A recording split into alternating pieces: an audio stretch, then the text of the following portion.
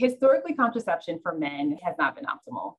Abstinence is not feasible. Condoms, withdrawal methods, pretty much ineffective, and vasectomies are invasive.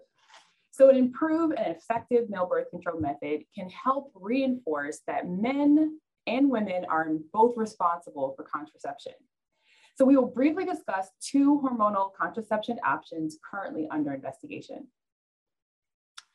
But before we discuss the 2 male contraception methods under investigation, let's quickly review the process of spermatogenesis. There are 3 main hormones involved: FSH, LH, and testosterone.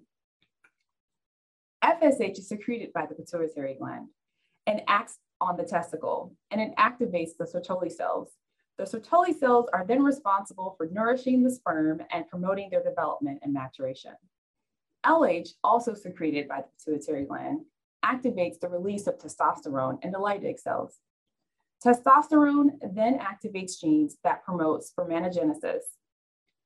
A high intratesticular testosterone concentration is required for this process to take place. And anything below a particular threshold amount, sperm production does not occur. So an ideal male hormonal contraceptive would suppress this testicular testosterone production through a feedback inhibition of the hypothalamic pituitary axis, as you see here on the slide, while also maintaining blood testosterone levels for important functions such as libido, ejaculation, and maintenance of muscle mass. So the first method I'm going to talk about is Nesterone Testosterone Transdermal Gel, also known as NEST. It's the first birth control product designed for males that has progressed past the initial steps of the clinical trials. NEST is currently in a phase 2B multi-center study, evaluating safety and efficacy. Recruitment started back in 2018. In terms of this application, a transdermal clear gel is applied once daily and is absorbed through the skin of a male's shoulders or upper arms. The Nesterone in the gel works by suppressing sperm production.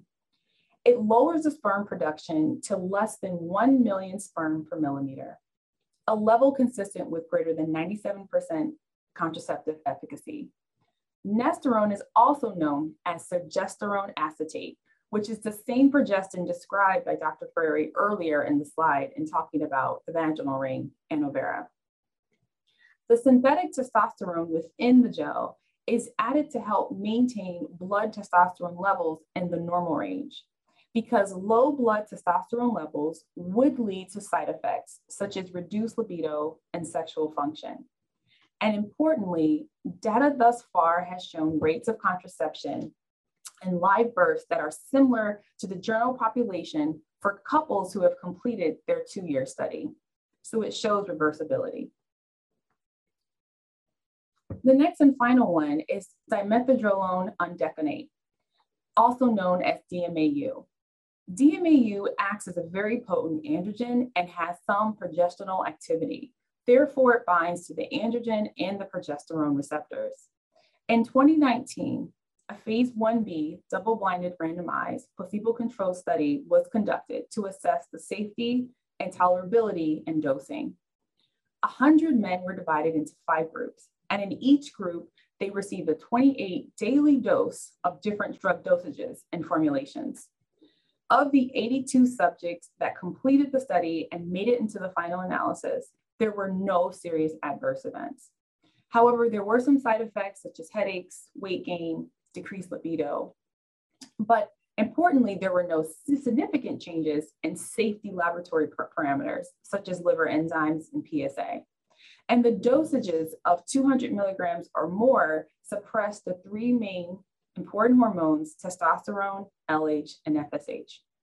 So all in all, these results show further testing of DMAU as a male contraceptive. But in conclusion, there are exciting contraceptive products newly available and on the horizon. Access to contraception is paramount to reproductive autonomy, and expanding contraceptive options helps us meet this need.